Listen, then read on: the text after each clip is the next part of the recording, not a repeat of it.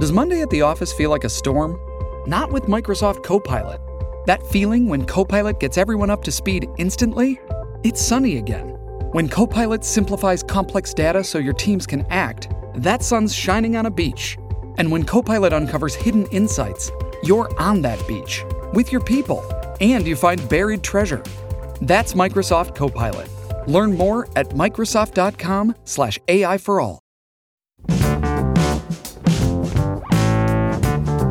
What causes people to turn against institutions? What are the conditions in which they look at an institution and they say, that institution is not representing me anymore? Because I actually think that it's important sometimes to see that impulse as then looking for its rationalizations. And now, The Good Fight with Yascha Mounk. Welcome to the podcast that searches for the ideas, policies, and strategies that can beat authoritarian populists like Donald Trump over the next 4 years and the next 40. In the last weeks, there's been a lot of talk about the beginning or the end of Donald Trump's presidency, with Michael Cohen, his personal lawyer, seemingly in the sights of the FBI, with more and more scandals coming out about Trump's collusion with Russia. It looks as though his legal situation is getting more and more dire, and Democrats seem poised to make big gains in the midterm elections, perhaps to take back the House or the Senate or both. I'm quite optimistic about our ability to beat Donald Trump at the polls, but I'm also a little bit more pessimistic about where we are as a country right now.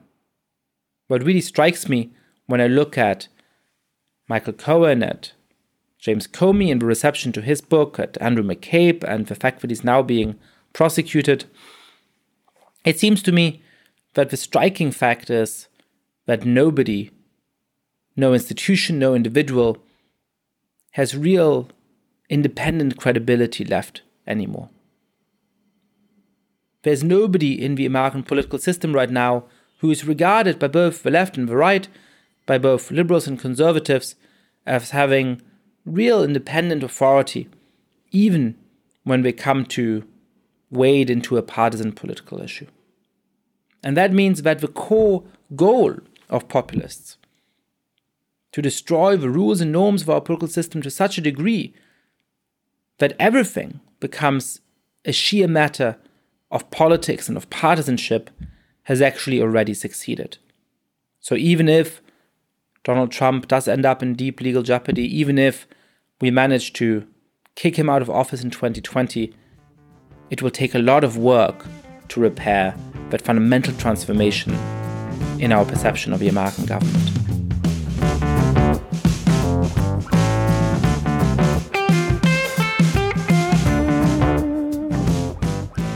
But now I'm really excited to be bringing to you a slightly unusual Good Fight episode. Rather than me interviewing a guest, here we have somebody interviewing me. And that somebody is Ezra Klein, the founder of Vox and the host of the rightly popular Ezra Klein Show podcast, a wonderful podcast, which he's just had me on for the third time. And we talk about my book, The People versus Democracy. Out of the many, many conversations I've had about the book in the last couple of months, I found it to be the most challenging, the most wide-ranging.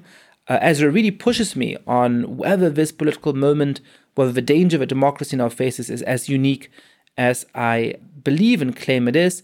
I've learned a ton from our conversation. I had a lot of fun doing it, and I thought that I would share it with you this week. We will have Ezra on as a guest at some point when I get to ask you questions again. But the next two episodes will be the wonderful live podcast we recorded at New America in Washington recently. We will have Cecilia Munoz in 2 weeks and then Vladimir Kara-Murza in 4 weeks. They've both been really great conversations as well, so you have something to look forward to there. But now, Ezra Klein pushing back on me, really challenging me on some of the core ideas in my book, The People versus Democracy. Enjoy. Yascha Mounk, welcome back to the podcast for a record-breaking third time. I'm truly honored and touched. And congrats on the new book coming out. I had a weird experience reading this book because I found it is actually one of the most persuasive books I have read. It's really well argued. It has a lot of brilliant insights. And it somehow left me feeling much less pessimistic than it should have. It convinced me that maybe everything is better than I thought and better than you say. Look, I'm very grateful to hear that. Please explain to me where the optimism lies and what we can do. Let's set some framework here. You say liberal democracy is decomposing into illiberal democracy and undemocratic liberalism. Yeah. Walk through that. Set the table. Yeah, so I think it makes sense to actually think of our political system as having these two core components, right? We often talk about democracy as encompassing all of the things we like, and I think it makes it really hard to actually think carefully about the world, right? So take an example. A bunch of years ago, there was this referendum in Switzerland. Switzerland is a country, a little bit like California as a state. Wait, Switzerland is a country? It is, like Australia. I thought it was purely mythical. No, it exists. It's, Look, so they had this referendum on whether or not you should be allowed to build minarets in the country. And something like 62%. And a minaret is? A minaret is the part of a mosque that's a tower that's sometimes used for a call to prayer, right? And a majority of Swiss people voted against the building of the minaret, which means that the Swiss constitution now reads, and I quote more or less, "There's freedom of religion in Switzerland. The building of minarets is forbidden," which doesn't make a whole lot of sense. Now, the reaction to that in Switzerland, in Germany, in the United States was a bunch of people saying, "Oh my God, that referendum was really undemocratic." And I get the instinct, right, which is that something bad's going on here. The rights of minorities in the country are really being challenged in a way that I personally find intolerable. But it's sort of just confusing to say this is undemocratic, because democracy in the literal sense means the rule of the demos, the rule of the people. In my sense, it actually means translating to some degree popular views into public policies. So what sense does it make to call this undemocratic? So I think that we should go back to actually thinking of our political system as having these two key components, liberalism and democracy, right? So the liberal part has nothing to do with liberal and conservative, Barack Obama versus George W. Bush. It's about protection of individual rights, of the separation of powers, of minority rights, of the rule of law, right? And once you've done that, you can define democracy in a much more straightforward way, as I was saying, not as everything we like, but as translating popular views into public policies. So what I think has been going on for a while is that these two core components of our political system that we've always thought of as going together are starting to come apart. That for a long time, we've had political systems that I would call forms of rights without democracy or undemocratic liberalism, in which, yes, we've protected individual rights relatively well, the rule of law pretty well, the separation of powers very well. But what we haven't done very well is translate popular views into public policies.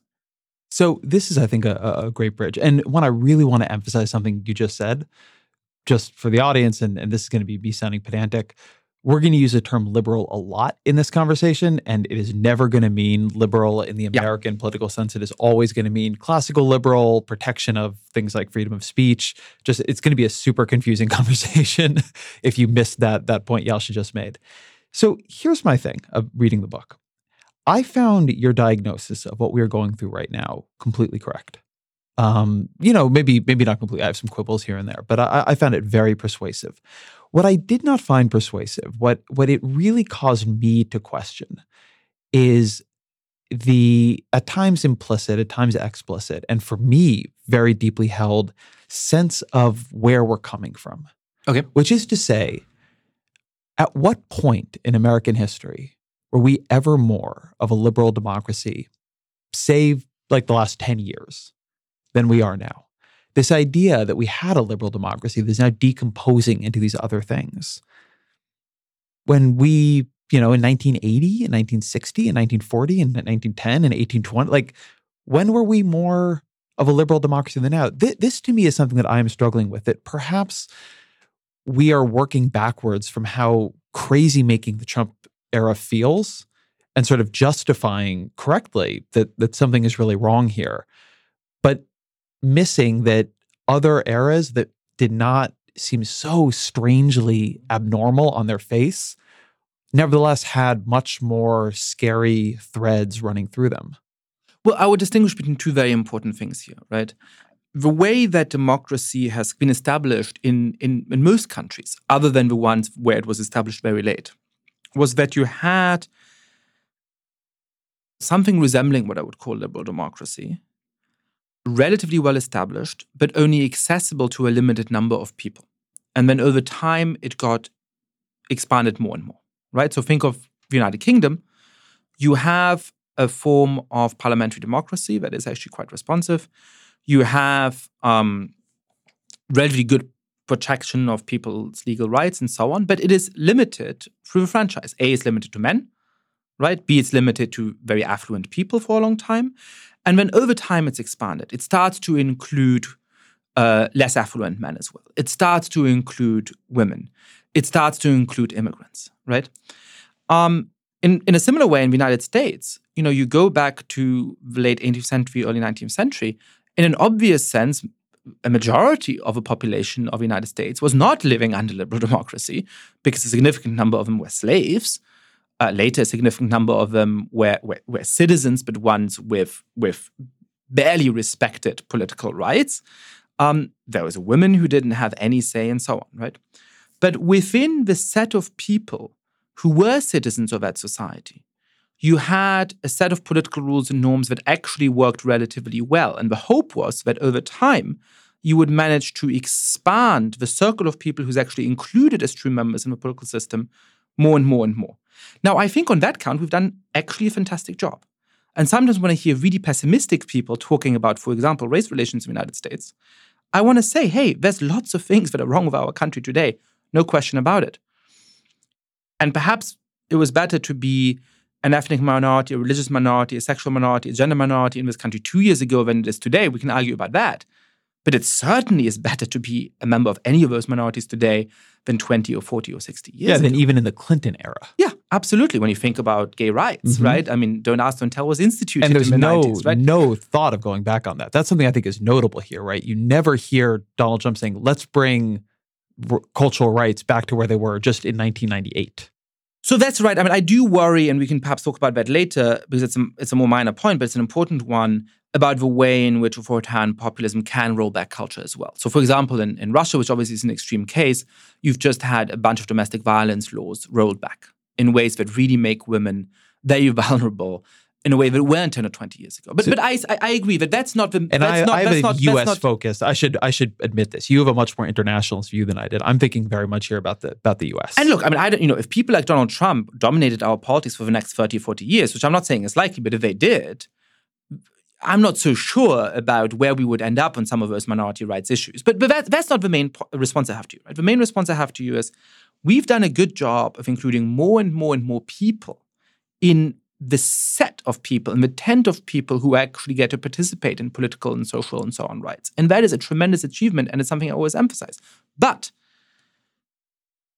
the degree to which the people who are included in the system actually respect those rules and norms is in a very, very dangerous way subsiding. In a way that is actually quite unique in American history, that is a new development. And what we see around the world is that once that starts to happen, you can get the downfall of democracy. You can get the rise of dictators. So it would be wrong to look at the United States today and say, it is a less just society than in 1960. Obviously, by and large, our society is more just than 1960. But that's conformable. You can believe that and at the same time believe that we now face a very unique threat to the survival of some of the founding political institutions in our country that we need in order to preserve that progress and to make sure that we don't end up with a dictator. So that seems right to me. The place where the reason I want to harp on this for a minute, and I want to harp on it as somebody who has spent a lot of time talking about the threat to rights in this era, how bad things are. I do think it is important for us to somehow be able to keep the level and the trend separate in our heads. Mm-hmm. That there's a real concern about the level right now. Mm-hmm. But in terms of trend, in terms of what the political system is actually doing, I recognize that there's another set of questions that relate to your research about what people in the system believe. But in terms of what the system is doing, we have not had as much of a decline in what our democracy actually does, then I think some of our rhetoric, some of my rhetoric at times, as I look back on myself, would suggest. And the reason I think this is important is that this is an alarming period. But one of the things that I have come to believe about it is that there is a visibility to the things about it that are alarming. And that at other points in American history, we've had things that were more alarming, but were in a funny way less visible. And somehow, I think this is a tricky thing for those of us in the media. Somehow we need to be able to keep these things in our head at the same time. There's been a lot of periods in American history where people did things that were much more dangerous to fundamentally what we were supposed to be as a country than Donald Trump, but they did it in a, kind of visually prudent, normal, calm way. And so it was somehow less visible. It was integrated better into what American politics works like. I mean, I think here of, mid-century, over and over and over again, the U.S. Senate filibustered anti-lynching laws. Mm-hmm. And when they did it, they didn't send out crazy fucking tweets about it and, run this kind of reality show presidency. They just got up there in suits and ties and did work the Senate the way the Senate is meant to be worked and allowed a campaign of domestic terrorism to continue sweeping across the American South. And it was just like, that's American democracy working. People looked at it and said the political system is acting normally. Now Donald Trump acts in ways that I think set off emotional alarm for all of us all the time, in part because the way in which he is acting out is very noticeable. It's human scale. It's not the system quietly running a kind of illiberal program in the background. It's a human being acting in ways that if your friend or your spouse or your boss or your employee was doing it, you'd be super concerned about them. But I'm not sure that our level of emotional alarm is proportionate to anymore to the danger that is actually being posed to the system. So I strongly disagree. I want to preface, though, that I think you are pushing on something that I don't bring out clearly enough in the book, and I think I'm already seeing that I'm learning something from this conversation. So I do think we're getting at something important, but I disagree with the overall takeaway, that we shouldn't be alarmed. Look, not that we shouldn't be alarmed, just that we should keep... No, but we should, right. There's a lot of people, scholars who study populism at the moment, who say something along the lines of, I think it's a cruder version of your argument, but it's a similar argument, it's helpful to bring it out, right? Who's saying, hey, you know what, when you look at what views people have on racial tolerance, when you look at what views people have on things like homosexuality, they have much more tolerant views than they had 20 years ago. So the rise of this kind of populism and so on is just an angry counter-reaction by a sort of declining minority. We'll get through it and everything will be fine.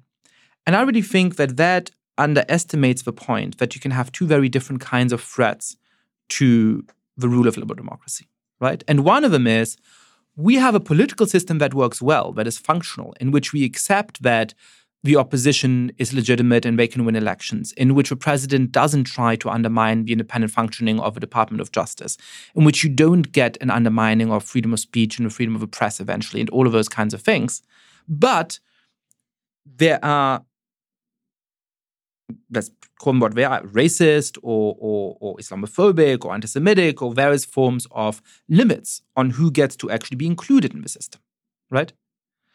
That is one kind of problem. The other kind of problem is, no, the set of people who gets included has actually expanded, but the institutions you need to sustain to make sure you don't degenerate into dictatorship are going down. And you have lots of authoritarian populists around the world who are pretty tolerant. I mean, actually, when you look at, on certain things, often in order to over more effectively be intolerant against others.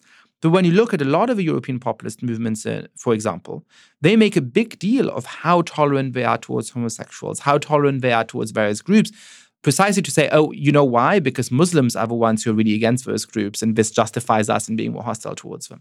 But I don't think that we're anywhere close to the least tolerant America has been. And by the way, I think that on the job of creating an equal multi-ethnic society, I have more hope that the United States will eventually succeed in that than that my native Germany will succeed in that, than that Italy will succeed in that. Because I think we have actually, despite all of the injustices today in America, come a long way on that. But I am very, very worried that we have so little consensus now about how political institutions are supposed to work, what the limits are on what the president can do, what the importance of our political institutions are, and that's a threat that I see predominantly from the right, but also on parts of the left, that I'm really scared that will devolve into dictatorial rule. And I don't think it's a helpful answer to that to say, oh, but perhaps in that dictatorial rule will be a little less openly homophobic. I mean, that's great. I would take a non-homophobic inclusive dictatorial rule. Yeah, seriously. And I'm not downplaying that. That makes a big difference normatively, actually. But I don't think it's a response. It's orthogonal. It's a different question. It's not a response to, are our political institutions in danger of devolving? Well, that I think is fair. And the way I would answer it is to say that there is a question here of what question one is asking. So Yeah. I'm reading the book, and one thing I've been doing recently is immersing myself in a lot of this literature. So I've read How Democracies Die and Political Tribes and your fantastic book. And I mean, we've been talking for, a lot in the past year. I've been thinking a lot about this stuff. And one of the questions I am trying to settle in myself that emerges out of my day-to-day work is, let's say you're asking yourself, 1 to 10, how worried should I be about American democracy? And here I'm even creating the problem you said. How worried should I be about American liberal democracy, right? American political institutions. And a lot of days I feel like it's a 7. Just literally feel that way. And I look at what I was covering over the weekend, I think, well, maybe that was actually a 3. Maybe that was just, it's bad that the president is tweeting stuff at the FBI and, trying to go to war with the deep state that is mostly made up of people he's appointed to different positions. But maybe it's not as big of a deal as things that happen at other times in American history that, one, I was less worried about, the ones I lived through, but also that as a country, we've now wrapped into this narrative of progress. And the reason I think that it's important, on one hand, and I think this is related to what you're saying, well, maybe we shouldn't be comparing them. To say that one time you had pneumonia and now you have, whatever, well, it's bad to be sick one way or the other. You don't have to compare which one is worse. But it is to say that I think that there is a rhetoric, and I do think you're part of this, and I think I'm part of this, of panic right now, of something has gone wrong at a level that is almost unique in American political history. I'll give an example from the book. You write, until recently, the process of democratic consolidation really has been a one-way street. When you consolidate into more of a democracy, a liberal democracy, you stay that way. That was the idea. And what you're saying is we should be worried. Maybe that's not true. Yeah. Well, one thing I was thinking when I read that was, well, over what time period? We had the Emancipation Proclamation in this country, and then we collapsed into Reconstruction and backlash. We had sort of a seesaw around civil rights for quite some time where things got worse before they got better.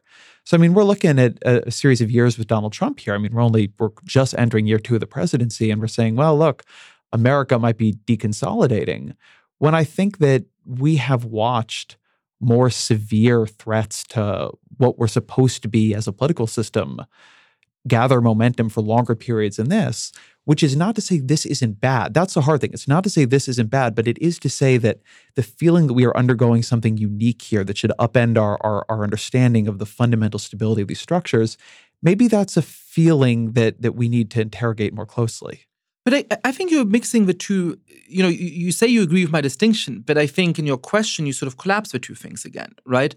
So yes, I'm doing that purposefully, though. Right, but look, would I take somewhat benevolent dictator and a country without slavery over a democracy with slavery?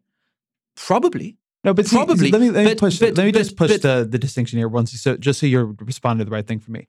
I am trying to think when we're talking about liberal democracy, a lot of things can be a threat to liberal democracy, right? The point isn't dictator versus, something else. It's how big is a threat? How much have we veered away from what you define as liberal democracy? That's the only question I want to ask you in this, right? It's about how far off the path are we, no matter which direction we've gone off the path. Okay, so let me run with that metaphor, right? With the metaphor you sort of implemented a moment ago. I don't know how helpful it is to say to a 70-year-old guy, all right, look, when you were 35, you had a heart attack. It was touch and go there, but you got through it. Now you have cancer. You're going to get through it. And the answer to that is, well, there was a different disease at a different point. It was terrifying, right? It was horrible, but I don't, this is a different disease at a different moment. And to say, well, yeah, you have cancer, but you had a heart attack at 35 and that might have been worse. Well, perhaps the heart attack at that moment was worse, but you may still die of cancer, right? And so let me try and justify a little bit about the language that you read there, because it goes back to a real consensus that the political science literature used to have around this, right? Look, political scientists knew for the last 12 years, as Larry Diamond shows and as Freedom House shows, we've been in a democratic recession, which means that for each of the 12 last years across the world, many more countries have moved away from democracy than have moved towards it. Now, that's worrying and scary, but it's not that scary. Why? Because we've had democratic waves and reverse waves a lot of times in the past, from the mid-19th century to the time of around World War II to the 1970s, etc. What's special about this moment is that not just Francis Fukuyama and so on, but mainstream political scientists thought, look, poor democracies sometimes die. So it's not surprising that you can have progress, and then a country like Kenya at the moment its democracy is threatened, and that's tragic. But that's not surprising because it's not very affluent.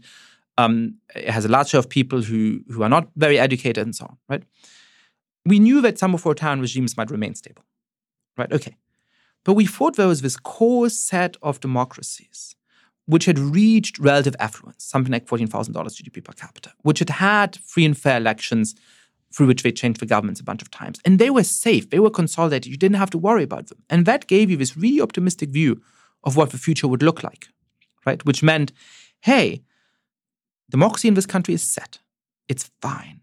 Now, over time, other democracies that are fledgling may become more affluent, or some relatively affluent dictatorship may have a democratic revolution, and then they'll come and join the column.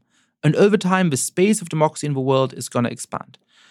But what's happened over the last 5 or 10 years? Some of the countries in the world that political scientists had called consolidated, had thought were consolidated, like Hungary, right, are starting to slide into straightforward dictatorship. In Hungary, we have an election coming up very soon, in which the media are no longer free because Viktor Orban has dominated the state media and has forced the sale of private media, in which the courts have been reformed because they were inefficient and so on, which gave the government control over them, in which the Electoral Commission is staffed by cronies of Viktor Orban so that it investigated all of the opposition parties and fined them huge sums of money so they couldn't campaign, while miraculously not investigating the party of Orban, Fidesz. And so we have elections coming up that are neither free nor fair in an EU member state that was supposed to be a consolidated democracy. That data point, I would say, is more important than the others, not because I care more about Hungary, but because it shows that our assumption about democratic consolidation was wrong. That countries in which we thought this can't happen here can undergo this process. And then I look at what's going on, in the news, on the headlines every day. And it's really damn difficult to make heads or tails of it. I sometimes wake up and I feel like the threat is a 3 out of 10 because the president is a bozo and, he's not being very, if it was a populist Olympiad, he would not be anywhere close to medal ranks, and we're going to get through this. I mean, there's other days when I feel genuinely scared. But I want to add one point about that, which is that when you look at what Turkish newspapers, or for that matter, American newspapers like the New York Times, the Washington Post, were writing about Turkey a couple of years ago after Recep Erdogan took power there. When you look at what they were writing about Viktor Orban a few years after he took power, it was, well, there are some concerns, but on the whole, they seem to be deepening democracy, and this is probably healthy for the country. The political elites in the country and outside observers didn't see what was coming.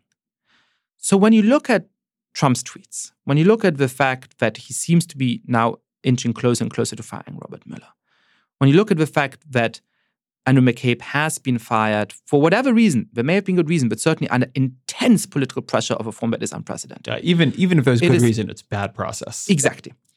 It is easy to say, well, but these are individual cases and so on. I don't think we're now that far away from a moment where in 2020, not only will the Department of Justice not be investigating Donald Trump, but it'll investigate in a politically motivated way whoever his opponent is. We're not that far away from it. We weren't that far away from it in 2016 in certain ways. So, yes, my alarm is not at 3 out of 10, even when I step back from the news, even when I step back from the headlines. When I look at the international context and when I look at how fragile some of these institutions are, it's a 7. Shipping can make or break a sale, so optimize how you ship your orders with ShipStation. They make it easy to automate and manage orders no matter how big your business grows. And they might even be able to help reduce shipping and warehouse costs. So optimize and keep up your momentum for growth with ShipStation. Sign up for your free 60-day trial now at ShipStation.com and use the code POD. That's ShipStation.com with the code POD. So this is where I think, and I want to start going through some of the subpoints you bring up in this, but this is why I think I'm bringing this up in this way. I completely agree that the particular threat we face now needs to be taken seriously. And the global view you bring into this is a whole different kettle of fish, as they say. The thing that I have been struggling with is I think it is important to have more of a tragic imagination if you're going to take even the current threat seriously. And this isn't something that I'm pinning on you. It's something I'm pinning actually on us in the media.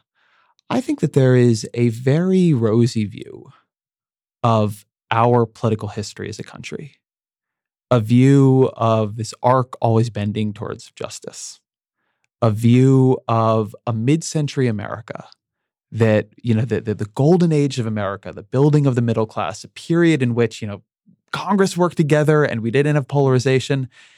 And I think that it is important to have an accurate view of that history, to understand, one, the fragility of this country, because it is easy to overestimate our own stability, and two, to be able to understand, well, what are we going through right now and how is it different? And so let me give a different example that actually isn't about democracy for a minute. I was invited recently to give a talk at a university, or to be part of a forum, I should say. And it changed, but the original question was, has American politics ever been this bad? And I mean, the initial thought is, well, we had a civil war. It's been much worse. Right. But then you think about... And that's the right answer. Right. And then you think about mid-century, 50s, 60s, 70s, and you think about what happened. John F. Kennedy was killed, RFK was killed, Martin Luther King was killed, Malcolm X was killed, Harvey Milk in San Francisco was killed, Gerald Ford was almost killed, Squeaky Fromm's gun went off from a foot away from him and the gun just didn't fire. Ronald Reagan was actually shot. It went through his ribs and punctured a lung. So we had this incredible spate of political violence.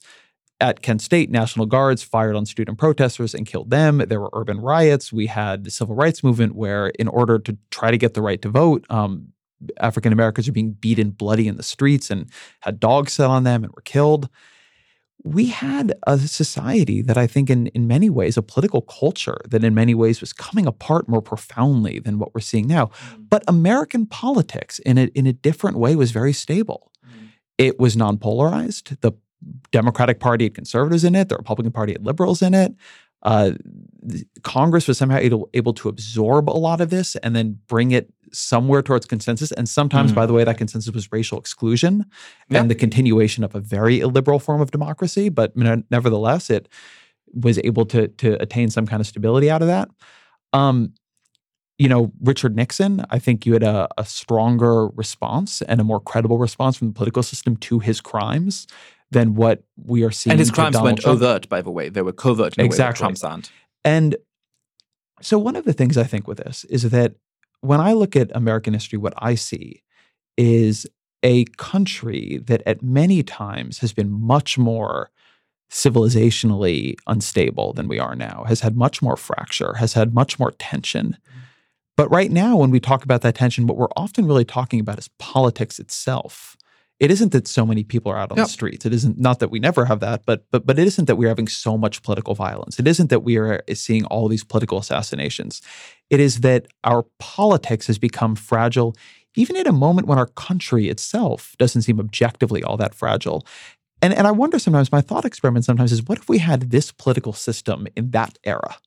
Right? What if we had the system we have now in 1960? Would we have made it through the 1960s? I mean, I agree with you. And that's why, I mean, it's funny because I feel like I often am challenged from the other side of this, right? Which is that when I say at talks, you know what?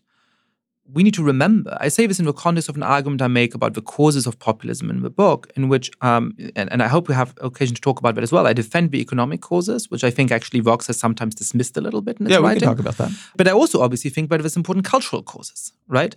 That in a country like Germany and many other European countries, there was this deeply mono-ethnic, monocultural conception of who really belongs in the nation in 1950, 1955. It was always a little fictional, right?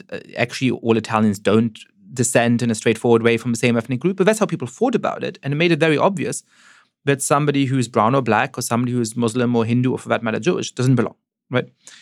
Now, I think actually those societies have come a somewhat long way in overcoming that. You can see that in legal changes. The straightforward law of citizenship now makes it possible for immigrants and their children to be German citizens. Otherwise, I wouldn't be a German citizen. I'm also an American citizen, by the way. The cultural notions have changed. And if you'd like to hear more about how Yasha became an American citizen, you should listen to our previous podcast where you told a very moving story about that. Absolutely. Thank you. A lot of people have embraced that culturally, right? But there's also a very strong reaction against that, which, by the way, in some senses isn't that surprising, because I think we underestimate to what degree the lack of equality gave people something, right? If you weren't the richest guy in the country, if you weren't the most educated guy in the country, if you didn't get the most social respect, it was really tempting to say, well, at least I'm better than people outside the country. At least I'm better than that immigrant over there. Well, thankfully now that immigrant or his kid or his grandkid might be your boss or might be a politician, right? And I celebrate that, but it shouldn't surprise us that people might look at that and say, hey, hang on a second, something's being taken away from me, right? Now, the United States is both similar and different, right? It's different that we've always been a multi-ethnic society, but it's similar in that, and this is getting back to your point, we've actually come a long way in overcoming that, right? That it is better to be a member of an ethnic minority today than 20 or 40 or 60 years ago. Now, I often get the challenge of saying, no, that's not true. Actually, economically and in all of these different kinds of ways, our country is still really unjust. And how can you say things are better, right? And I'm on your side of that. I think things are unjust. We've got to fight against those injustices. We've got to be upfront about all of the ways in which those injustices exist. And I think on that, Vox does a great job often. But things are clearly better on income, even on things like police violence than they were 20 or 40 or 60 years ago. And the evidence on that is very, very clear, right? So let's celebrate that, right? We should see that America is capable of improvement. And when you look at the amount of social consensus you have on some things today, it is striking. There's a great question that Pew asks in lots of different countries about, do you think, not diversity, do you think more diversity is a good thing for your country? In all European societies, there's a clear majority, no. In the United States, most people say yes. More diversity is a good thing for the United States. A majority of Americans actually believe that. So yes, underlying in society, I think there's reasons for real optimism. And there's reasons to think, but we're not as divided as we might think. But if we have a political system that allows someone, political entrepreneur, to split us into these deeply tribal groups and then to exploit that split into an attack on the rules we need to live with each other, that's really dangerous. And let me put this way. If you have deep disagreements, but you agree to a set of rules by which those disagreements can be managed and remedied, you're probably going to survive as a society. If we say, I deeply disagree with you, I think you're wicked, but I'm committed to a certain process by which we figure those disagreements out. Now, that may be unjust because that may entail not challenging slavery enough. I'm not saying that American politics was better then, but it does mean that it's more likely to be stable. If you have a moment in which you say, hey, perhaps our disagreements aren't as deep as they were in 1964 about civil rights. But you know what? They feel deep enough to me that I don't want to be governed by you. And if you win, as happened in North Carolina, the gubernatorial elections by a few thousand votes, I'm going to rewrite your job description so that you don't actually get to do the real job that the governor has always done in our state. Then I'm very worried about what that's going to do to our ability to keep the society together. Have you read the book Finite and Infinite Games? I have not. So it's a weird book, and this will connect, I promise. But it's by a guy named James Carse, who I believe is a religion scholar. And it's a book that is very influential in the tech world. I became aware of it listening to tech podcasts, but it's a favorite book of Stuart Brand, of the Whole Earth Catalog, and a lot of these folks. And the idea of the book is that there are two kinds of games. There are finite games, which are, punctuated, they have a beginning and an end, etc. And they're infinite games. Games where the point of the game is not to win. The point of the game is that everybody gets to keep playing. And it's a book that, when I was reading it, for a lot of time I was just like, this is weird. This is a peculiar piece of work. And then it just sticks in your head. It's like an earworm of a book. And one of the things I think about when you talk, when you discuss this part is that there is a real question of whether you see democracy, of whether you see American politics or any country's politics as a finite or an infinite game. Whether you say the point is to win right now, right, It is to get this bill passed. Yep. And this bill, and by the way, these are often life or death things. Yep. Do you go to war in Iraq? Do you pass or do you repeal Obamacare? I mean, the idea that you should treat these as beyond, as having consequences that you really, really cannot simply accept is a moral and rational idea. But if you elevate everything to that level and you begin breaching debt ceilings and shutting down the government and, all the different things, taking to the streets with violence, right? You can go all the way up on this. Then your system becomes a finite game. And at some point it ends. Yeah. Right? The game ends. And I do think a real struggle right now, particularly as the parties become further apart, and so the stakes become legitimately higher, right? As they become more ideologically polarized, the other party is further away from you and scarier because it wants to do more things you disagree with. Absolutely. There is a real tendency to treat American politics as a finite game and to say, when you're thinking about your representatives, the people who are allied with you, if you allow this to happen, if you don't use everything you can, shutting down the government, breaching the debt, whatever it might be, if you don't go all the way to the edge, well, then what are you talking about? How can you possibly say you support me if you're going to say, well, I didn't have the votes, so I just couldn't pass that? That legitimacy of being able to say, well, in the rules of the game, I didn't have the votes. I'd like to win more votes next time, but we all need to keep playing the game because America is important and the continuity of the system is important.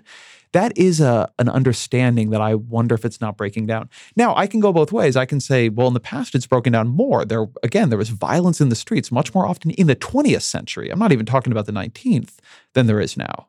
But I do see particularly on the Republican side, but increasing on the Democratic side too, a procedural escalation where losing is not an option, where like losing is illegitimate. Yeah.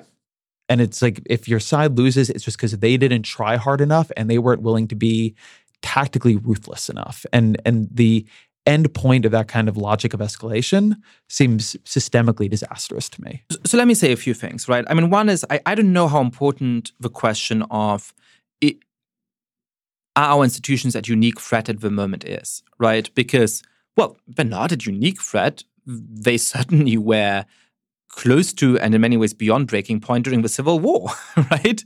Now, I don't know that that's how deflationary an account that is, right? I mean, one of my favorite... It's a contextualizing account. It's a contextualizing account. But, one of my favorite reader emails I've ever gotten was somebody who's saying, oh, you really exaggerate. I mean, in the worst case scenario, we'll go back to the Middle Ages.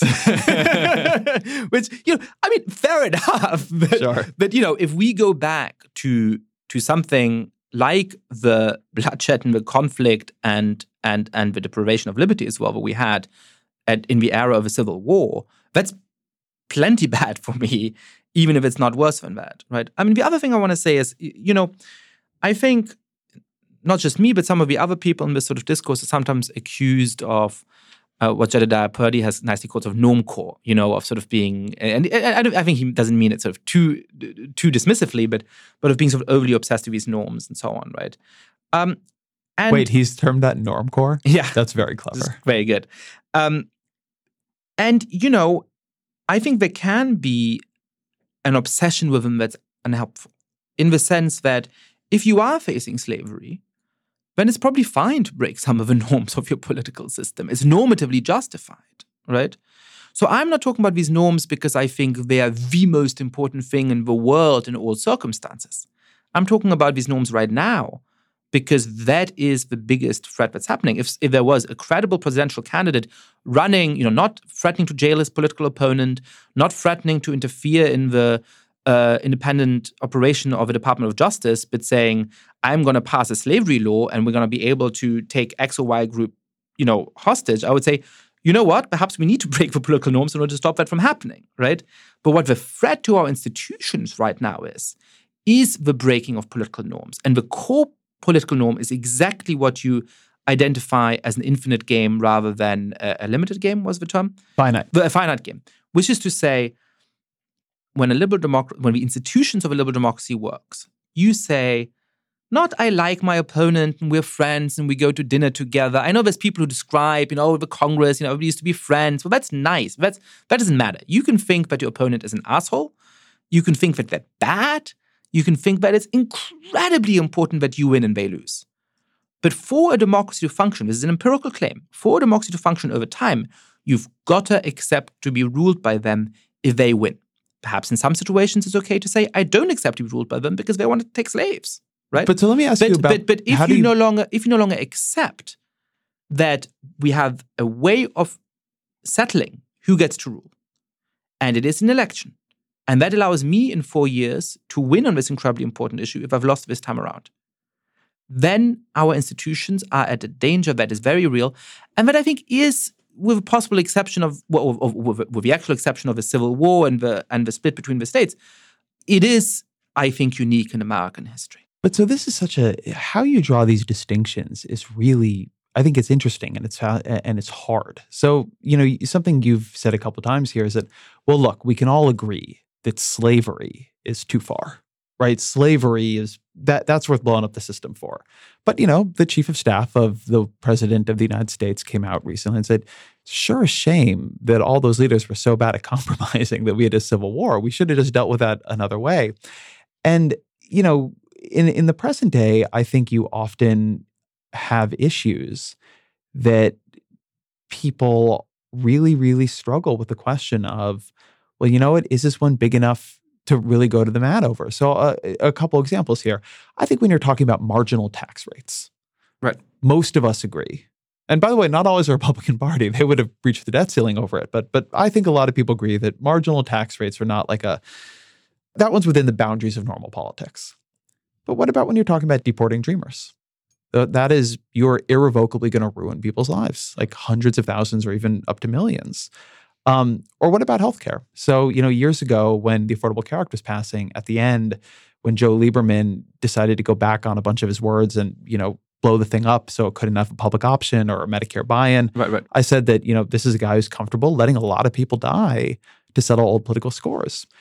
And I got a lot of pushback on that. And I understand it. And something I've thought a lot about in the aftermath is something Ross Douthat had said to me, or wrote about me, which is, sort of whether or not you think that's true, whether or not you buy the data that health insurance actually saves lives, which people on the right doubt in ways I find very unpersuasive, that waving the bloody shirt in politics, sort of facing up to the stakes of the game, I shouldn't call it the game, facing up to the stakes of these decisions, it can make the system ungovernable. It brings you very quickly into that finite game. And Ross Douthat would point that out about abortion, right? Which is, I grew up without any religion and so on. This is a relatively alien claim to me. Absolutely. But if you really believe that, as he does, that a fetus is a human life, yep, that is hard to deal with. Yep. Right? And so this is a hard space. I am, on the one hand, I have institutional biases myself. I tend to be on the side of let's treat American politics as an infinite game, because I do think over the arc of our country, we've gotten better. That's part of my argument here today.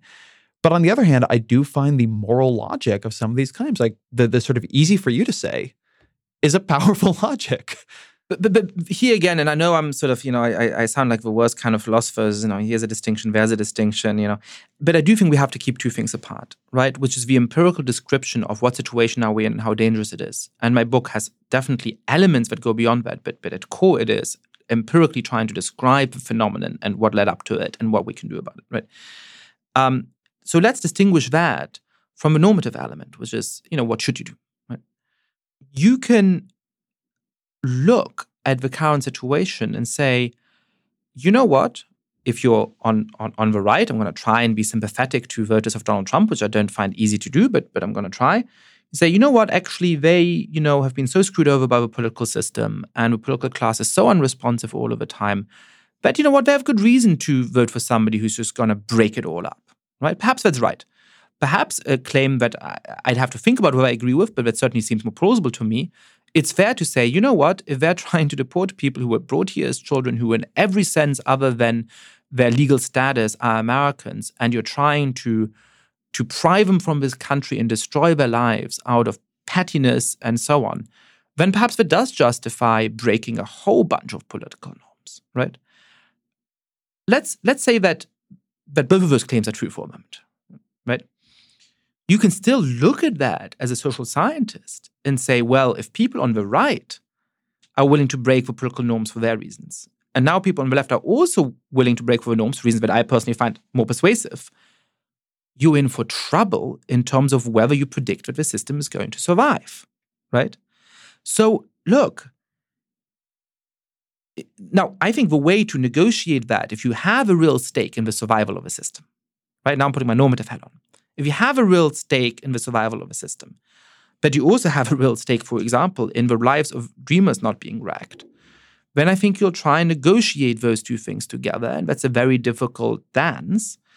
And I think the answer is, for example, that certain forms of civil disobedience are absolutely fine and legitimate. And this is the classical justification of the kinds of circumstances in which, in a generally legitimate state, you can ratchet up opposition to unjust elements of it, right? It is, to engage in civil disobedience, which does include breaking the law, which I think can be justified under those kinds of circumstances. I don't think it's helpful to also say, well, you know what, perhaps democracy just isn't working and we should turn against that. And what I see more and more is that happening much, much, much more so on the right and in certain small ways, sometimes on the left as well. So let's go into some of the reasons you do see that happening, because a lot of the book is breaking down why people are becoming discontented with democracy. Yep. And one of the first you go through, which was interesting to me because I had not heard it as much in your analysis before, is that these liberal democratic systems are becoming increasingly undemocratic in their true functioning. Yep. That they are the province of technocratic elites who are negotiating trade deals in closed rooms and, running the FEC and the FCC and the Supreme Court and the Federal Reserve. And that as democracies in these countries become more complex, the amount that citizens can engage in and the amount that their voices matter reduces. And that begins to build resentment against the system. Is that a reasonable summation of the argument? So let me ask you about something on this that I struggle with. That feels true to me. Mm-hmm. And then I look at what are the things people don't like the most. They hate Congress, which is much more democratic, small d democratic, than, say, the Supreme Court, which they like more. They love the military, right? The military is the thing that everybody in America, anyway, agrees on. Yeah. 73% approval rating, whereas anything that you can actually, anything that is subject to more accountable approaches is much lower. The media has become unbelievably more transparent and open and kind of movable and competitive in the past, say, 30 years. Its approval ratings have nosedived. On the one hand, what you're saying feels true to me. And on the other hand, it is hard for me to look at the approval ratings of these institutions and say the ones people like are more democratic and the ones they don't like are the less democratic ones. I wouldn't put it that way either. And I think you've made the point very astutely in the past on the podcast that, in some ways, one of the problems of American politics is weak parties and strong partisanship. And one of the ways that you might actually fix that is to have, in certain ways, a less democratic primary process, right? So I think there's sort of good objections there. But I do think that people's anger is in part motivated by that. And there's two elements of that. So I do want to add a little bit to your great summary of that part of the book, which is that on the one side, one element of what you're seeing is simply that institutions like Congress are unpopular, not because they're so democratic, but because they're so unresponsive, right? People are really angry at the role that money plays in our politics. They're really angry at the revolving door between lobbyists and legislators. They're really angry about the fact that congressmen, for example, it's a little difficult to pin down, but spend about 50% of their time dialing for cash, going to fundraisers, hanging out with lobbyists, and so that by the time that they go to the floor of the House to vote on a bill, they don't have to do this sort of cliched evil guy from a bad Hollywood movie where they know that this bill is, bad for a lot of Americans and they're going to vote for it anyway because they need to get the campaign contributions. By the time they go to vote on the bill, by and large, they've been influenced by their friends and by their acquaintances and by the guys who write their checks and actually believe in this bill, right? Now, I think Americans are very aware of this. And when the approval ratings of Congress are so low, I think it is because they feel it's not a democratic institution. It's not translating their views into public policy. So that's one side of it. That side is both easy and difficult to solve, which is to say that it's really easy in principle to know what to do about it. It's really hard to get the political buy-in and get the majorities you need in order to fix it. But I don't feel I'm not deep down torn about it, right? I'm very happy to regulate campaign finance in a serious way. I'm very happy to shut the revolving door between lobbyists and legislators. Now there's good objections there and so on, but I think clearly there's stuff that needs to be fixed there. The other side is more complicated, and that is that not only has Congress become less responsive to what people actually want to do, but also the role of Congress has become limited in big ways, right? So you've had the rise of Supreme Courts that have more and more power in most countries, and arguably even in the States, has played a bigger and bigger role in our national life. You have a rise of independent central banks that have vastly more power than they used to be. You have a rise of bureaucratic institutions like, say, the EPA and the Consumer Protection Bureau. You have a rise of trade treaties. You have a rise of international organizations. Now, some of these things are quite unpopular, at least among parts of the population. Yes, the Supreme Court has higher approval ratings than Congress. But if you want to understand the willingness of a lot of more traditional Republicans to go along with Donald Trump, even though they didn't like him at the beginning, we all know that the Supreme Court and the empty seat on the Supreme Court, which shouldn't have been empty, played a big role in that, right? There are other institutions that may be more popular among some people. I personally think that a lot of these institutions, and this makes this a much deeper dilemma, are doing good jobs, right? I like the Consumer Protection Bureau. I think it's doing an excellent job. But when you look at all of these things taken together, people have a feeling that, you know what, it doesn't really matter what I say. These guys do whatever they want anyway. So you know what? Let's shake things up. I need somebody who says, I'm your voice and I'm going to return power to the people. One of the things I wonder about this, have you ever read the book Stealth Democracy? You're going to keep asking me whether I've read various books, and I'm going to say no. Yeah, now you're making me look like an asshole. No, that's fine. I love it's a political science book. I spoke to a French novelist about a year ago, and he made a great point about France, and I think it applies somewhat more broadly to Europe, and this is going to be, a very sweeping claim that, a French intellectual will never tell you, I just read this book. Unless it was just published, they'll always say, I was just rereading this. And one of the things I love about America is that it is actually a place of less intellectual pretension. So I'm happy to admit to not having read all of these books you're asking me about. I will take that as a compliment on behalf of America. So the reason I bring it up is that I think there's a really important question you're bringing up here, which is what causes people to turn against institutions? Yep. What are the conditions in which they look at an institution and they say that institution is not representing me anymore? Yep. Because I actually think that it's important sometimes to see that impulse as then looking for its rationalizations. They don't like what's happening in the institution, and so then they begin looking for, well, why is it happening? I'm sure this happens to you too. I give a lot of talks on politics at colleges and something, and one thing I would say that does happen a lot is people way overestimate the degree to which money is keeping the things they want from happening, right? Money in politics is bad. I would regulate it too. But it's like a villain we can all agree on, even if we can't seem to change it. Anyway, the thesis of this book, Stealth Democracy, which has stuck with me for a couple of years now, is that people don't have strong and stable views on policy. If you begin to ask them about policy and dig into their policy views, they're pretty changeable. If you kind of say in a poll question, well, are you sure? About 20% of people will be like, actually, I'm not sure. I'm going to change my mind on that. But what they have very strong views on is process. Mm-hmm. So when they see a lot of fighting, when they see bitterness, when they see paralysis, when they see conflict, they tend to take that as a sign of corruption. That they have an intuition that if people were kind of governing on their behalf, if they were just using common sense and doing what's right for the country, that there wouldn't be all this fighting. Yeah. Right? And that's why there's this appeal of, the businessman is coming and saying, we're just going to deal with this like we do in a business. There's actually a lack of belief, as strange as it sounds, in the depth of the disagreements. Anyway, I bring that up in this context because one of the things I think to myself when I hear your narrative on this is that on the one hand, you're clearly right that we have a much larger alphabet soup of agencies that now regulate different parts of American life. On the other hand, again, go back 50 or 60 years when I think within this view, there was less anger at democracy in the way that we're talking about. And the thing itself was just much less democratic. Fewer people were participating. We actually weren't even choosing as voters who the political parties nominated for president. Yeah. Right? Like that even wasn't up to us. That was being dealt with in back rooms at a convention somewhere.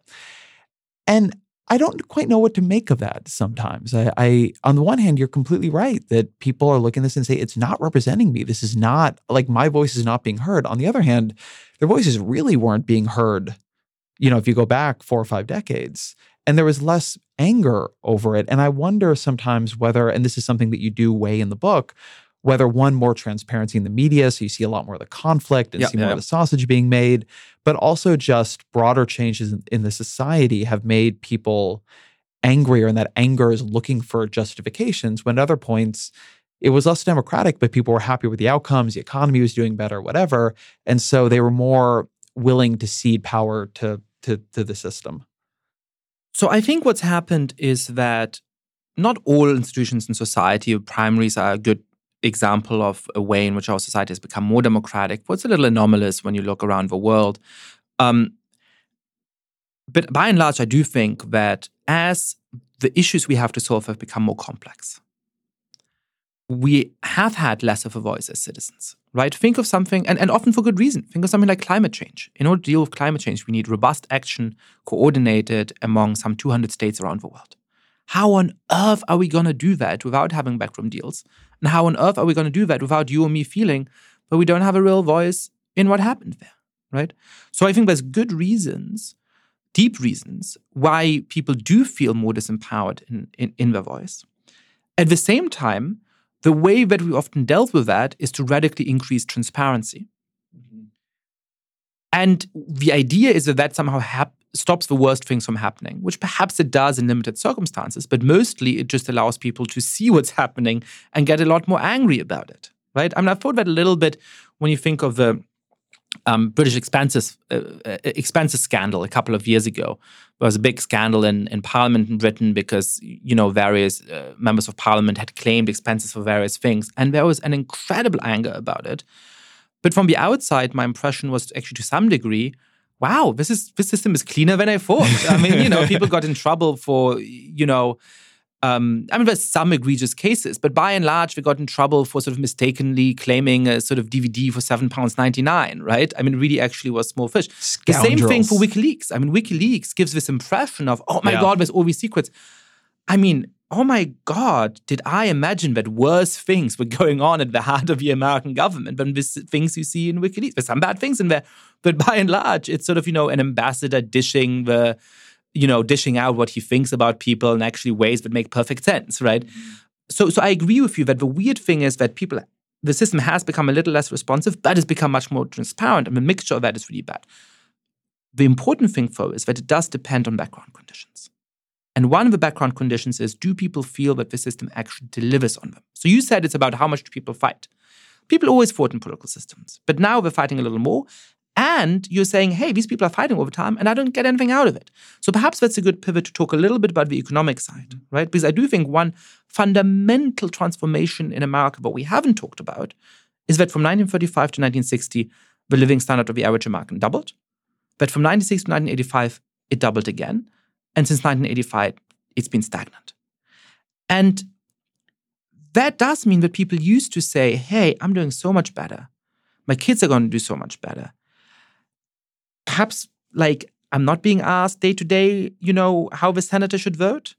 Perhaps there's a lot of weird squabbles going on in Congress. But, it's delivering. It's fine. And now people say, hey, guys, I'm suffering here. I haven't done better for 30 years. I'm really scared of the future. And you assholes are squabbling about this all of the time, and you don't want to listen to me anyway? Fuck that, let's blow it up. So this is a hard part of the debate for me, because it's one of these places where I agree with the grievance and am, as you sort of intimated, less persuaded of it as a causal mechanism. And I think the way you put it helps explain why. That period you talked about, roughly the 40s, right, the post-war period to the 80s. We were talking about this earlier. It's a period of insane social fracture. I mean, it's a period where you have a lot more political violence in the period we're in right now. It's a period where a lot more people are attracted to communism. I mean, you have a Red Scare in that era. It's a period where the ideological boundaries on the debate begin to fall. That on one hand, one thing that does happen around that prosperity is people begin feeling confident making claims about what they should be able to get, both rights if you're a marginalized group or even if you're not. You think of college students during that period, like ideas of genuine systemic upheaval. And it's one reason I'm a little skeptical that I don't see when I look back the kind of stability in the system that we're talking about here. What I see is, a political system that is less partisan and less polarized and, et cetera, and certainly a politics and a country that is delivering better. But the idea that people are on some things like the economy, because as we're talking about on other things, it really wasn't delivering better. The idea that is making people, the idea that it is calming to the system, I look back and I see actually a period of real disquiet.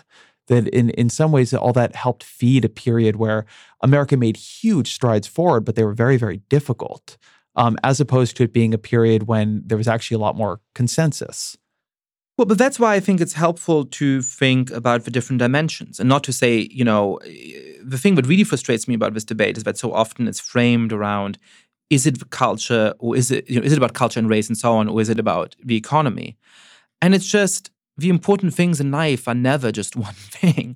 There's no reason to think that it's either one or the other, right? Now, what you had in the 1960s in the United States was a very deep division around things like civil rights, but actually a relatively consensual politics around the economy, right?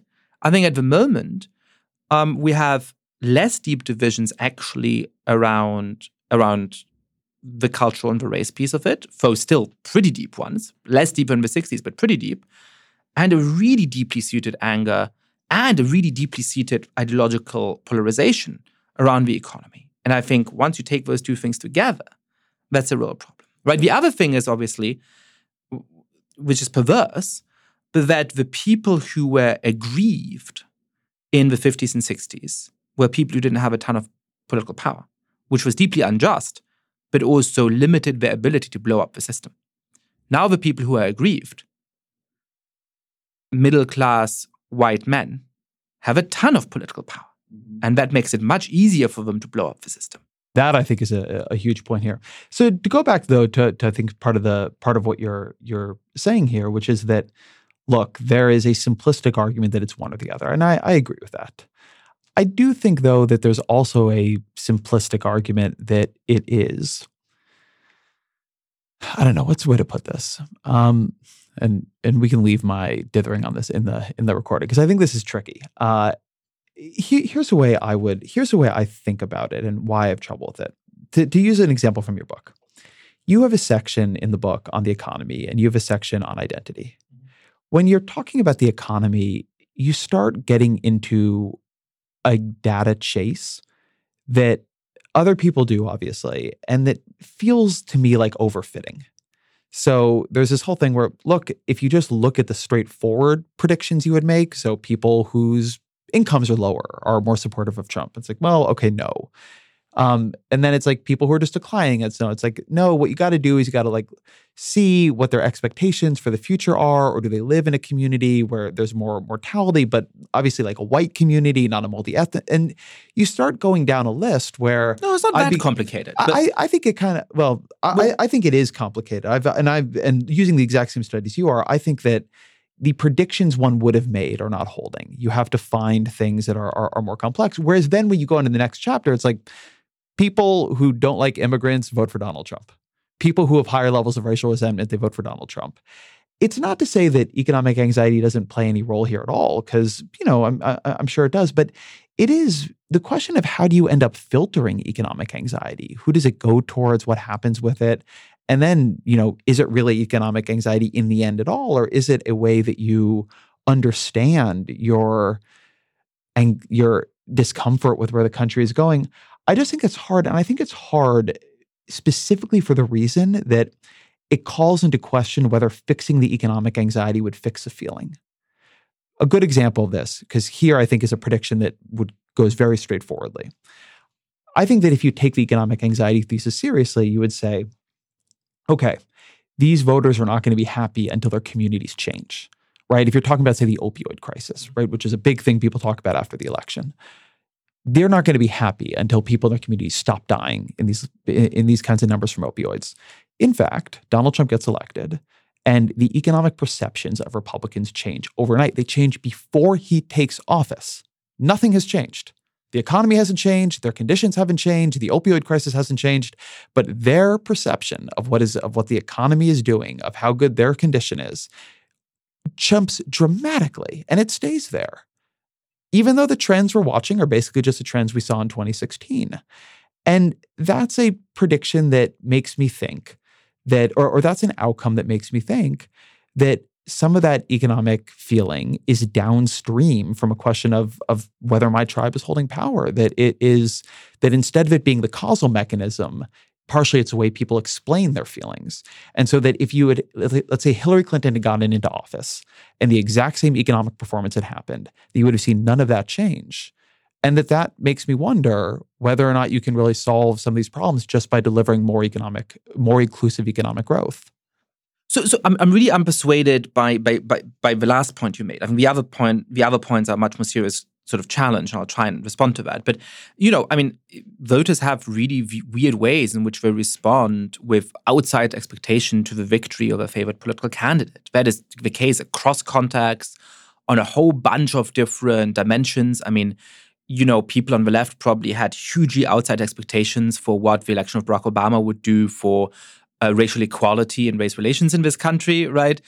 And voters of Donald Trump had hugely outside expectations for reasons that go deeper than our wrong expectations with Obama about what he was going to do for them economically and so on. I sort of think that's a little bit neither here nor there. But let me respond to the sort of substance of this point, right? What should our expectation have been? You see, perhaps to me, those arguments against the economy mattering are unpersuasive because I just started from a different baseline assumption.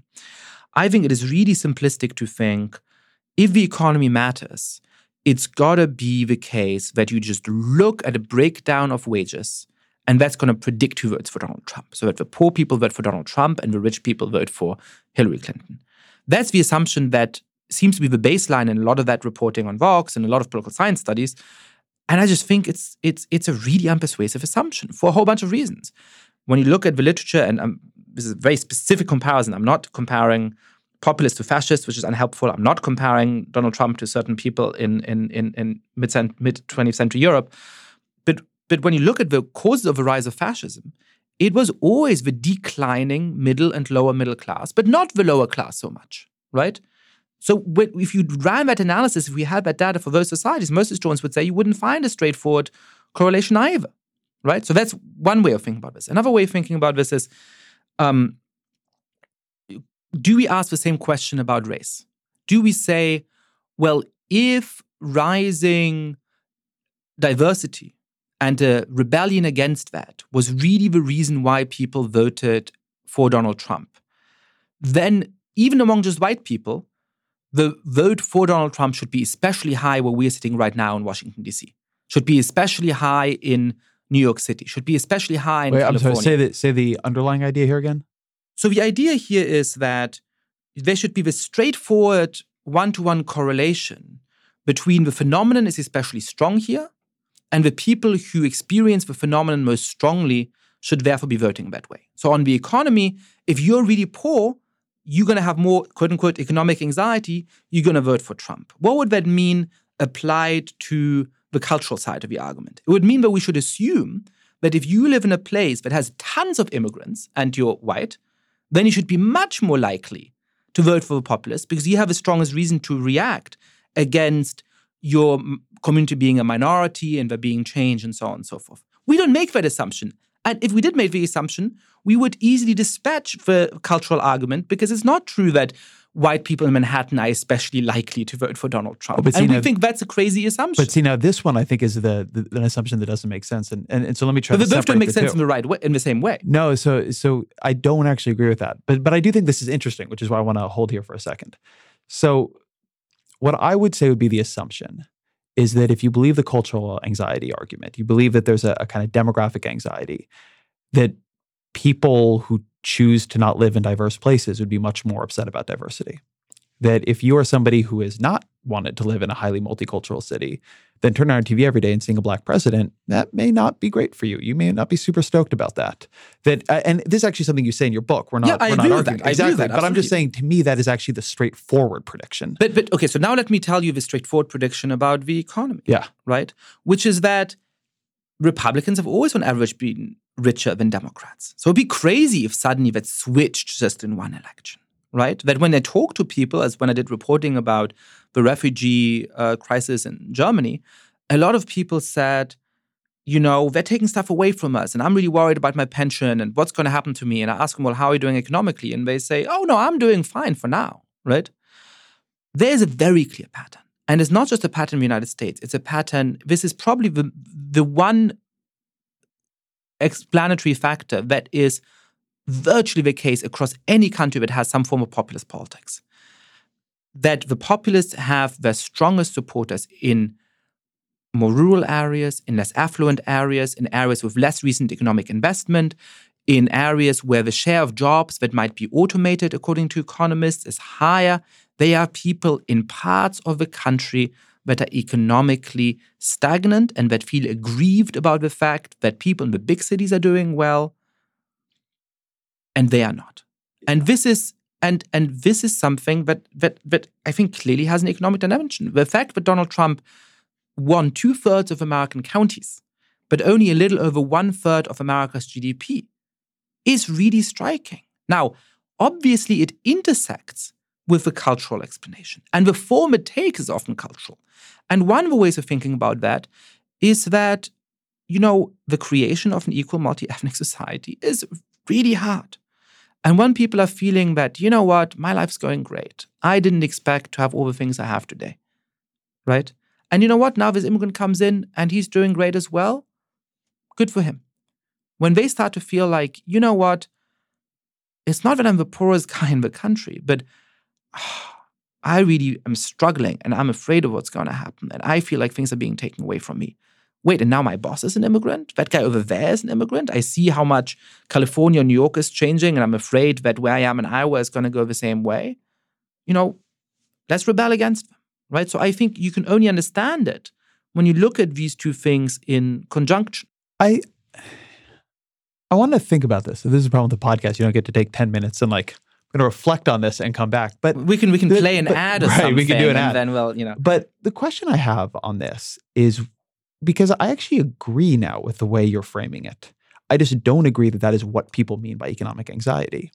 And not only that, but I don't agree that that the kinds of feelings you're talking about here would get fixed by GDP growth going up to 3.4% for an extended period of years. And in fact, not only do I not believe they would get fixed, I believe they literally didn't. We've had better GDP growth. 2015 was one of the highest years we've had on record in wages increasing. We were finally having some broad-based growth again, and that's the year Donald Trump begins to rise up.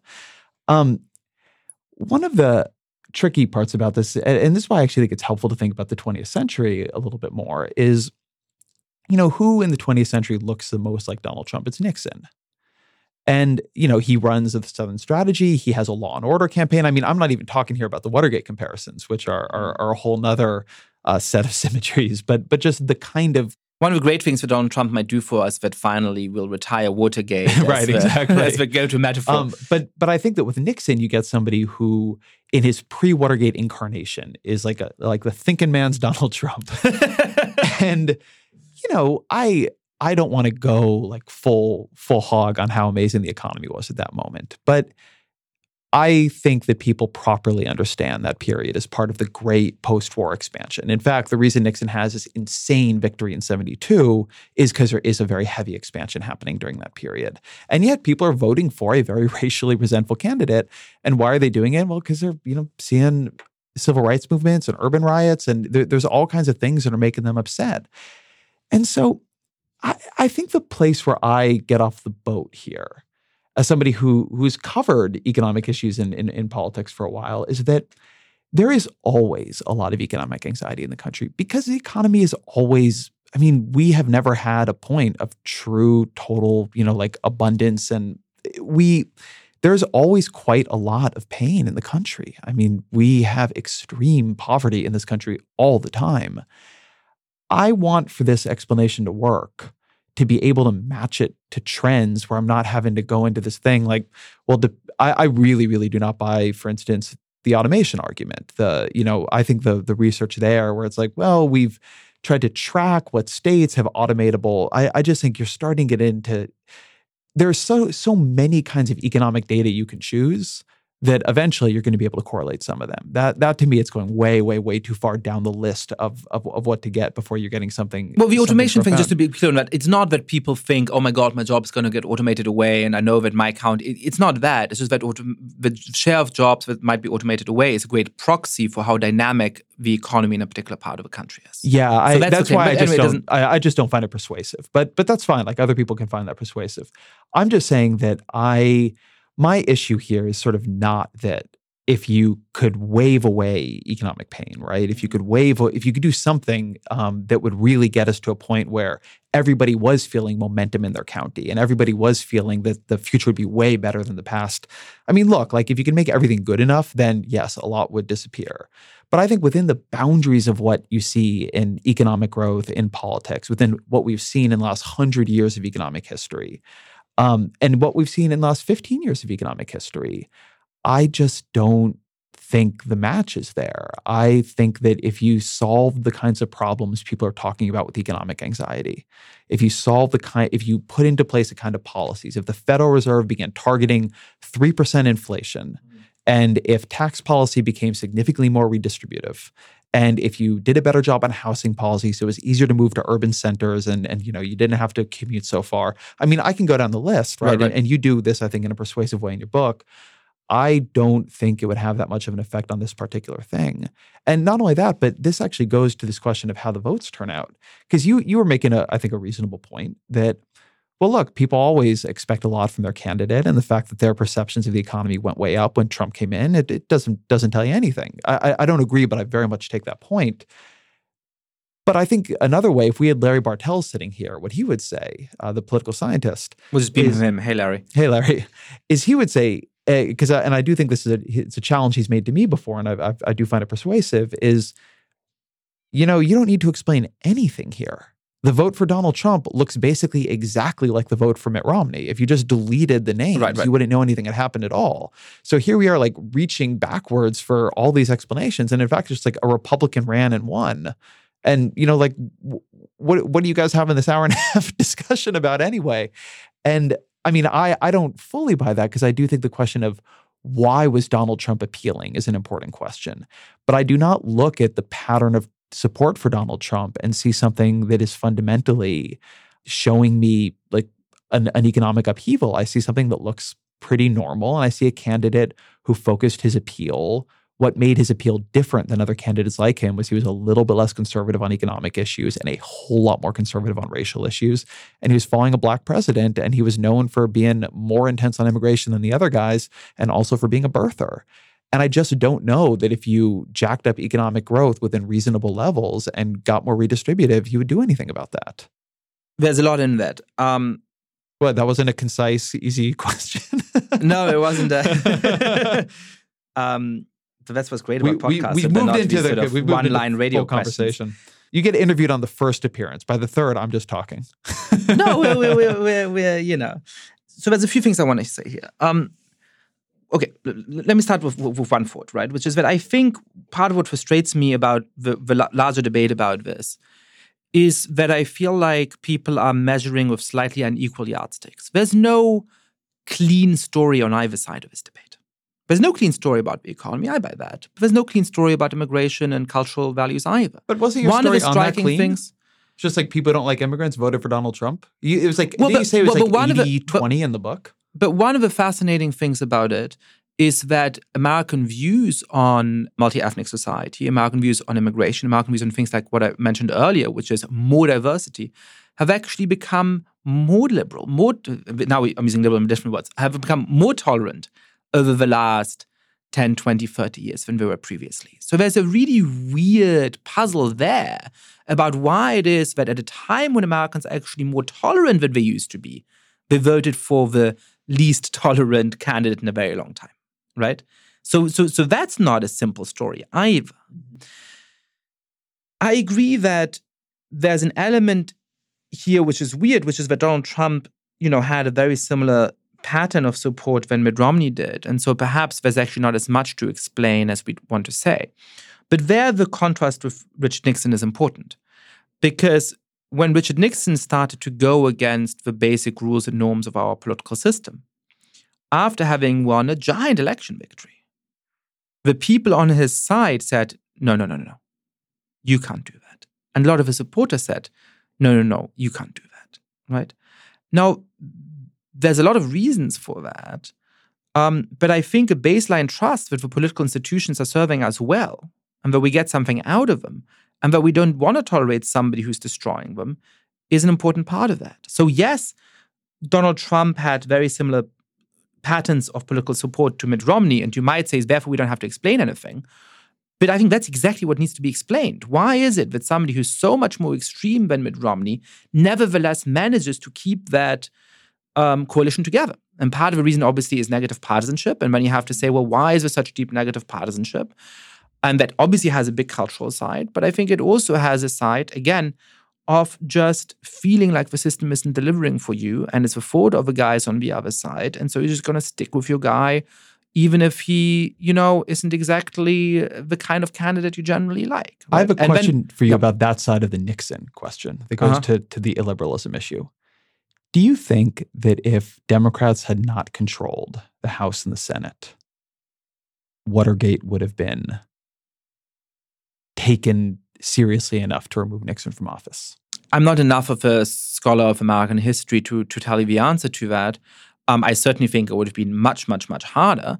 And that is a heartening thought, because if Democrats manage to take back the House or the Senate, and hopefully both in the midterm elections, there's obviously going to be a lot more serious investigation within Congress, and it's going to be much harder for sort of not completely Trumpified Republicans to preserve some hallucination of political integrity without having to actually completely go with Trump, on board to Trump, right? There's a lot of Republicans at the moment in Congress, not many of them, unfortunately, but a few who are basically managing to not quite be entirely in Trump's column without having to do any of the hard things, like actually going up against him straightforwardly.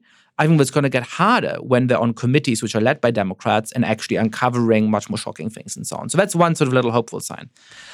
Look, to your larger question, which is, I think, sort of a core of a question, right? That's the 10-minute radio interview version of a question, which is, would a huge economic growth solve everything? There's two answers I have. One is, right policy doesn't necessarily do that, because I think that there are reasons that go beyond policy for why we could have such rapid growth in the past and why it might be harder to have such rapid growth today. So even if we institute all the right policy, we may not get there. And that's a scary and pessimistic thought, which I take very seriously. The other question is, well, what if we somehow could wave a magic wand and suddenly people's incomes would double from generation to generation? Would that solve everything? No, it wouldn't solve everything. You would still have deep contestation around issues of identity. There would be lots of people who still would be upset about the fact that the last president was black and perhaps the next one might be as well, that they no longer have the kinds of status advantages that came with being a white Protestant in our society for a very long time, and so on and so forth. Absolutely. But I think it would mitigate some of those conflicts. It would make them more manageable.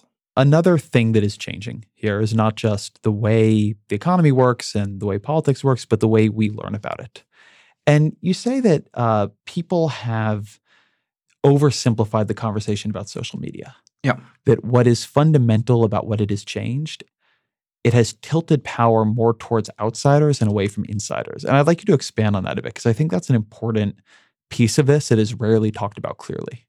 So let's go back to 1992. I'm going to overstate the case a little bit, but I think it's clarifying and say, you know what? In some ways, the structural conditions of communication in 1992 weren't so different to what they would have been 200 or 300 years previously. Now, that seems weird because obviously you could, play the Olympics, you could play a news event live with, crisp picture and sound all around the world. That wasn't possible in the 18th century. But you had a few centers of communication, people who had vast capital and owned newspapers and publishing houses and radio stations and television stations.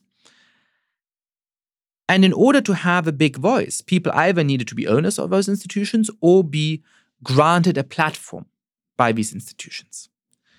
That made it much easier for political and economic elites to set, I know this is a term that I usually try to avoid mentioning, but you mentioned it a lot on the podcast, so I think listeners will know it, the Overton window, right? They could help set what it is that is sort of part of ordinary discourse that's acceptable and what is outside of it.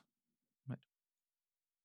I think that ability of gatekeepers to set the contours of political debate has really been challenged in a fundamental way by the rise of the internet and of social media. So first you get the rise of the internet, which democratizes one-to-many communication. Suddenly anybody can make up a website, joeblogs.com or yashamunk.com. I have a beautifully newly designed website, go to it.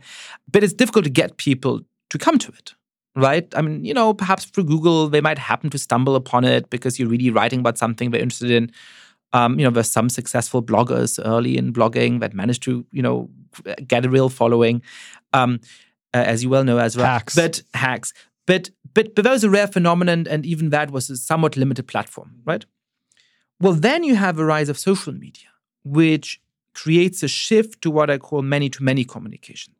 So suddenly, if you're on a United Airlines flight and a guy in front of you is being, as they say, re-accommodated, and you take a video of this and tweet it to your 100 followers, which is not a ton of people, but 10% of their followers retweet it, and 10% of their followers retweet it, within a couple of hours, it might be seen by millions of people. Right? Now, what does that do? It doesn't necessarily do bad things. In a dictatorship, it makes it easier for the democratic opposition to make their arguments, to explain why liberal democracy is important, to point to the corruption of a dictator, to chronicle abuses. Right? Even in our society, it often empowers marginal voices. I mean, that's one of the reasons why we have a whole bunch of fights around the status of minority groups at the moment, because it's easier for them to actually make their claims and press them. It's one of the reasons why the students at Parkland High have had such a, in my mind, positive role in our debate about gun violence for the past few weeks. But it obviously also makes it easier for people who simply spread false information, for people who have hateful views, to have a hearing and to organize themselves politically, to connect with each other. At a moment when that comes on top of the economic frustration that a lot of people feel, on top of the rebellion against an equal multi-ethnic society, which is consuming large segments of our society, that becomes a very dangerous cocktail. And that to me is when I think of things that have really changed here, I think that's an important piece of it. And in this way, you were saying, one of the real challenges here related to the Bartels point is, okay, like, why does it all look the way it does? Why are Romney and Trump's patterns as similar as they are? And you sort of wave towards negative partisanship. But I see that there as being almost this conveyor belt of weaknesses in the system, which is, on the one hand, we now have media that is much better for outsider candidates than it has ever been before. Mm-hmm. But there used to be media, that was powerful for them. You think about Father Coughlin with the advent of radio in the early 20th century. So it isn't that you never had kind of outsider demagogues who developed big national followings. But even if you did, even if you got that done, and now it's probably easier to do than ever before, well, you still couldn't get into the party because you had to win the convention. So you had people like Coughlin or Wallace or... And by the way, even if you had that radio station, the other news media could ignore you in a way they can't now if you have 2 million followers on Twitter. So now you are able to get more attention, beginning with a niche audience. Mm-hmm. You are then able to leverage that attention into winning a small democratic process, but one that only plays out among very intense supporters in primaries. So it isn't at all clear that who the two parties end up nominating is who the bulk of their members would like them to nominate. As a first approximation, nobody votes in primaries, and really nobody ever goes to a caucus. Yeah. And then once that's done, you have this incredibly intense partisanship, such that you're guaranteed the consolidation of your party more or less. And then, you're playing on the margins of how do you go from 44% of the vote to 48% or 51% or, depending on how many third parties are running around. And that to me is a real different thing and possibly a real danger.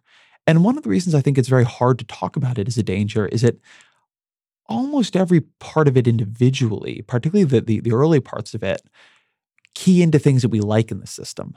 Social media is more participatory. It's more democratic. It's good that more people are able to have a voice. It's good that, the only way into the media is not controlled by like 5 white dudes in suits. It's good that I don't want to go back to where party conventions decide primaries. That feels really weird to me. Right. On the other hand, that does open up new weaknesses in the system.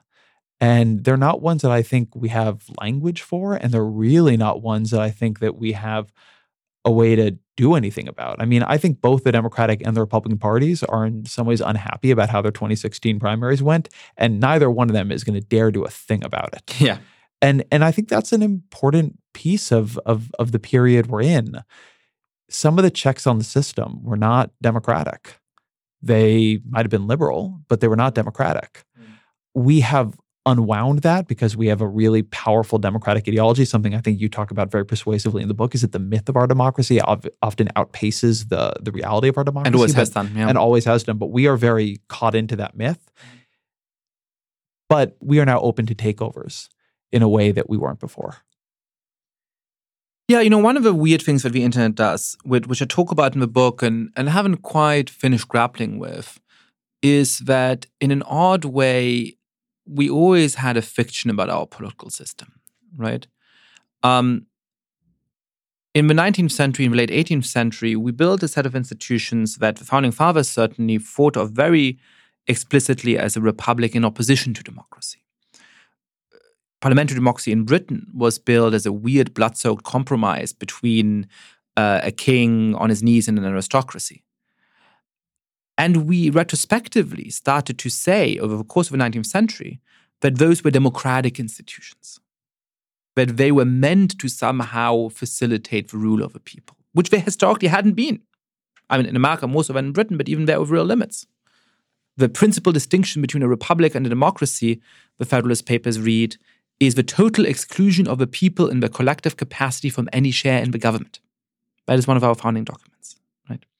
So over the course of the 19th century, as egalitarian sentiment rises, we start to say, hey, these institutions are democratic. This is what it looks like to translate the views of the people. Because, in the words of, for example, John Adams, it is impossible for all of us to travel so far and to assemble in one place and to find, a stadium that's big enough for all of us. So the best we can do is to vote for representatives. That wasn't ever quite true. As some socialists argued, you could have had, either political representatives be bound to majority votes in the districts, or you could have certain different council structures and so on. So actually, you could have always had a system that is more directly responsive to popular views. But it was true enough that this kind of democratic myth allowed us to strike a balance between having a system that's pretty functional and so on, and that seems legitimate and responsive to people. I think one of the odd things that the internet does that we really haven't talked about is that it provides people with a very clear, instinctive sense of what a more direct democracy would look like. It makes the institutions of elections, where you have to go and line up every 2 or 4 years in a weird polling booth, seem really archaic. And it gives you a model of what direct agency looks like. You go on Facebook, a friend of yours posts something you like, you click a button, there's like a little blue light, which, activates reward centers in your brain. And the, 17 jumps to an 18, right? And that is so much more direct that people say, hey, are these institutions actually really meant to translate what I want into policy? Now, what I don't think is that people want direct democracy. They don't want to have to go and figure out, the omnibus bill and what gets included and what doesn't get included and, what rate to fund the Federal Aviation Agency at, right? So they don't actually want the alternative, but the alternative is much more present in their mind. And that makes it much harder for us to sustain this myth that a set of institutions that were always semi-responsive at best, in some ways have become less responsive, were actually democratic. And that is one of the more complicated things that is eroding people's willingness to defend the institutions. When you look forward and you think about what a politician needs to do, let me actually ask this question even from a different direction. without deleting my initial hesitant beginning on it. We're embracing hesitations. We're embracing the hesitations here today. When you think about what the answers are here, are the answers small d democratic or the answers big L leadership? Is what will make you feel better seeing the Democratic Party or even the Republican Party see the emergence of leaders who reflect a more inclusive patriotism, who are conscious of the kinds of issues you're bringing up and seem to foreground it in their politics? Or do you need to see changes in public opinion before you will feel safer again? And are those things even different? It's a great question. I think it's got to be a little bit of both. We have clear progress to make towards more Americans embracing the idea that it's unacceptable to discriminate against various minorities and so on, right? We have a lot more progress to make towards getting Americans to be comfortable with the idea that we'll eventually be a majority minority country. And that has to happen on terms of political equality. We certainly have progress to make on, I would say, and this is a more partisan point than the rest of the things I've said, but from my understanding of the economy, I think we have to persuade more people that we need to do much more to ensure that ordinary people have an increase in the standard of living, right? But I don't think that's going to happen without political leadership. And there I sort of agree with you that one of the problems perhaps is that it's become harder to have political leadership of certain forms. I think the task now of politicians who want to fight populism, and this is true in the United States, it applies beyond the United States though, is that they need to offer an optimistic vision of the future. That as long as people are baseline cynical and pessimistic about what is possible in politics, they're always going to wind up choosing the kinds of political forces say everything is shitty and corrupt anyway. I promise to go and smash up the system. And perhaps you don't actually expect me to deliver that much, but at least you're going to have some sort of cathartic satisfaction in seeing me really annoy those guys you hate and really blow the system up, right? One of the things, by the way, we really underestimate with Donald Trump is the degree to which his supporters love his most outrageous statements, partially because some of them agree with them, but often that even if they don't agree with them, it has the effect of everybody they hate denouncing Trump, and that makes them like Trump, right? So to win against that, you need to have somebody who actually is able to offer a realistic vision of how things are going to get better. And then they need to be able to go and actually implement that. And that is incredibly difficult in the American system where you have all of those veto points, where it is so hard for an opposition party to stop progress on, economic legislation or something like that. So it's a pretty narrow path that we're walking here. But absolutely, you have to have something to offer. You have to have something to compete. In my mind, the 2016 election was a kind of competition between an extremist politics of change and a moderate politics of a status quo. And what we found out is that when that is the option set, a lot of people choose the extremist politics of change. Now, some of them may have been extremists, but I think a lot of people just said, things aren't working for me, let's try something new. Let's shake things up. So you've got to be able to compete with that. We were talking earlier about the false choice, or the question of whether it's a false choice between identity politics and economic populism, which is the way, in addition to the question of Donald Trump's appeal being framed, I think the way the 2016 Democratic primary is almost always framed. Which is weird because Bernie Sanders was not actually an identity politics guy, exactly. Right? But well, the idea is Hillary Clinton was the identity politics candidate, and I want to make I actually think there's 4 quadrants here, and everybody is deeply confused in the debate, and I'm also still deeply confused in the debate. But it's not at all clear. There's a more center-left identity politics crowd, and there's a more far-left identity politics crowd. And there's a more center-left economic crowd and a more far-left economic crowd. There's a lot of confusion in the debate because actually the political cleavage is not very obvious here. I think that's right. But I do think that in the way that you often have parties trying to refight the last war, when I look at what the Democratic Party gave up in 2016, like really with Clinton, what they gave up, I don't think it was economic populism, actually. I think that compared to Democrats in recent years, she was pretty far to the left of most of them. I think it was reformism. I think that what Trump had, what Obama had before him, what George W. Bush had in 2008 as a uniter, not a divider, an outside governor from Texas, what Bill Clinton had. I think that there is going to your point about discontent with the system, a sense that, you know what, I'm upset about the system too. Yeah. And I want to change it. The system is rigged is something that Obama rightly emphasized in his 2008 campaign. Clinton was unique among almost every national politician I've ever dealt with in how much she believed in the system as it existed. It's why when you criticize her on, say, taking all the money from Goldman Sachs. So that's how it works. She doesn't understand it. Like, well, everybody does it. I do it and it doesn't bother, I still do a good job. Like to her, it's like, you know what? She plays by the rules of the game and that's within the rules. And, she makes change for people and people should get off her back. And I do think that more than Democrats are going to find that they have to go down the identity politics path or the econ path, I think that what they're going to have to do is recapture something Obama had and that Trump had a little bit of, although I think you could have it in much more realistic and reasonable forms, which is a sense of reformist fervor that operates a little bit independently of policy ideas and even cultural appeals. That has struck me as being a consistent winner in American politics and something that I think Clinton's distance from is underplayed in the breakdowns of her candidacy. There's a really great recent sociological paper that looks at what we call lying demagogues, right? It looks at the paradox of how is it that somebody like Donald Trump can clearly be untruthful about so many things on issues which people know that he is untruthful about. And they actually demonstrate that they do know that he's lying about some of those things or telling inaccurate information about some of those things. And yet they say that he's more trustworthy than, for example, Hillary Clinton in this survey. And we're trying to explain that. And what they do is this sort of quite clever survey experiment in a college election, which doesn't bring in actually most of the things we're talking about. It's not about the economy, it's not about identity, it's not about any of those things.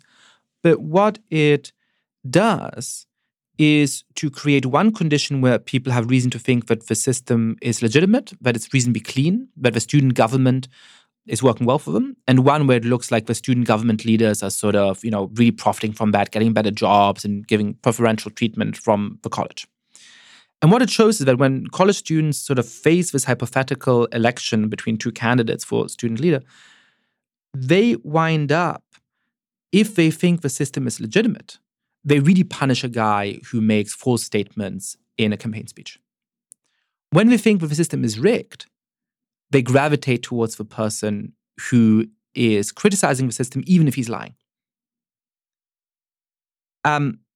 Which is a really interesting point, right? That when people perceive the system as illegitimate, you've got to be willing to criticize it. And in fact, as long as you criticize it, you even get away with lies. Now, I don't advocate that that's what the Democrats should do. But unless you tap into that energy and unless you are very clear and forceful about the things in the system that aren't working, you're just not going to get a hearing to start off with. Now, there's a different paradox that I want to, since this is more of a conversation, I'm going to dare ask you a question. There's one really deep paradox that I'm grappling with when I think forward to 2020, which is that I think the presidential candidate who would be likely to win is different in some ways from the president we need. I know how to win the 2020 presidential election. You need a candidate who can credibly promise the American people, you vote for me, you can forget about politics for 4 years. Look, you and I, by virtue of writing about politics, anybody who listens to this podcast, by virtue of wanting to listen to a podcast that is mostly, if not exclusively, about politics, is on the far end of a distribution of how much Americans care about politics. And right now, even if you don't care about politics, you switch on the television, you go to a bar, you go to dinner with your friends, you come home to your family, you go to the Thanksgiving dinner table, you're gonna have to talk about politics and people are sick of it. So in a weird way, I think exactly the kind of candidate who in 2016 would have done poorly, because when people wanted change and excitement and so on, would actually do quite well in 2020. Somebody who can just say, hey, you vote for me, I'm a reasonable guy or girl or whatever it is, right? I'm not gonna rock the boat. I promise you there's not gonna be any weird scandals. You can just switch off for 4 years. conflicts. I think they would win in a landslide. Now, the problem is that doesn't create the mandate and the agenda and the conditions you need to actually address some of those very, very deeply rooted problems in our society. So they may not be the president we need, but they're the person who could win. I have two thoughts on that. One is that that person probably also doesn't win a primary. That is right. The other is that... But that makes me more worried about the 2020 in general. One reason I asked you the question I had earlier, I am very, very skeptical that anyone within the presidency can seriously make much progress on the kinds of problems we're talking about here. Yeah. And that isn't to say that, one couldn't imagine a leader with an agenda. Just when you imagine what is going to be possible to pass through Congress, when you imagine sort of what powers they're going to have and not have, when you imagine how many problems you're going to have to deal with simultaneously as you're cleaning up from the Trump era, I think there's going to be some amount of mess left around. I think that the results are going to be limited. Well, I want to say two things to that. One pessimistic, one optimistic, right? The pessimistic point is that if you take seriously my analysis, and obviously you might not agree with it, that there's these driving forces of populism, right? That at the very least we have to realize that that Donald Trump is not sui generis. He's not one of his kind. There are very similar movements going on in lots of different countries around the world that have really gained in traction over the past decades. It is implausible to think, whatever the causes exactly are, it is implausible to think that this is just a weird blip or a particular political constellation in one election in the United States. There's something deeper going on here. So if there's something deeper going on, then the causes of it need to be grappled with. Perhaps they'll go away on their own miraculously, but that doesn't seem likely, right? So when you're saying, look, I don't think the president can do something about this, I agree with you. And one of your critiques of my book that we haven't brought up as much in this podcast, but we've written about publicly is actually more pessimistic. You should frame this in a more optimistic way at the beginning of the podcast. It was more pessimistic. It was to say, well, perhaps there's no policy that can deal with this stuff because the solutions are difficult, right? I agree with that.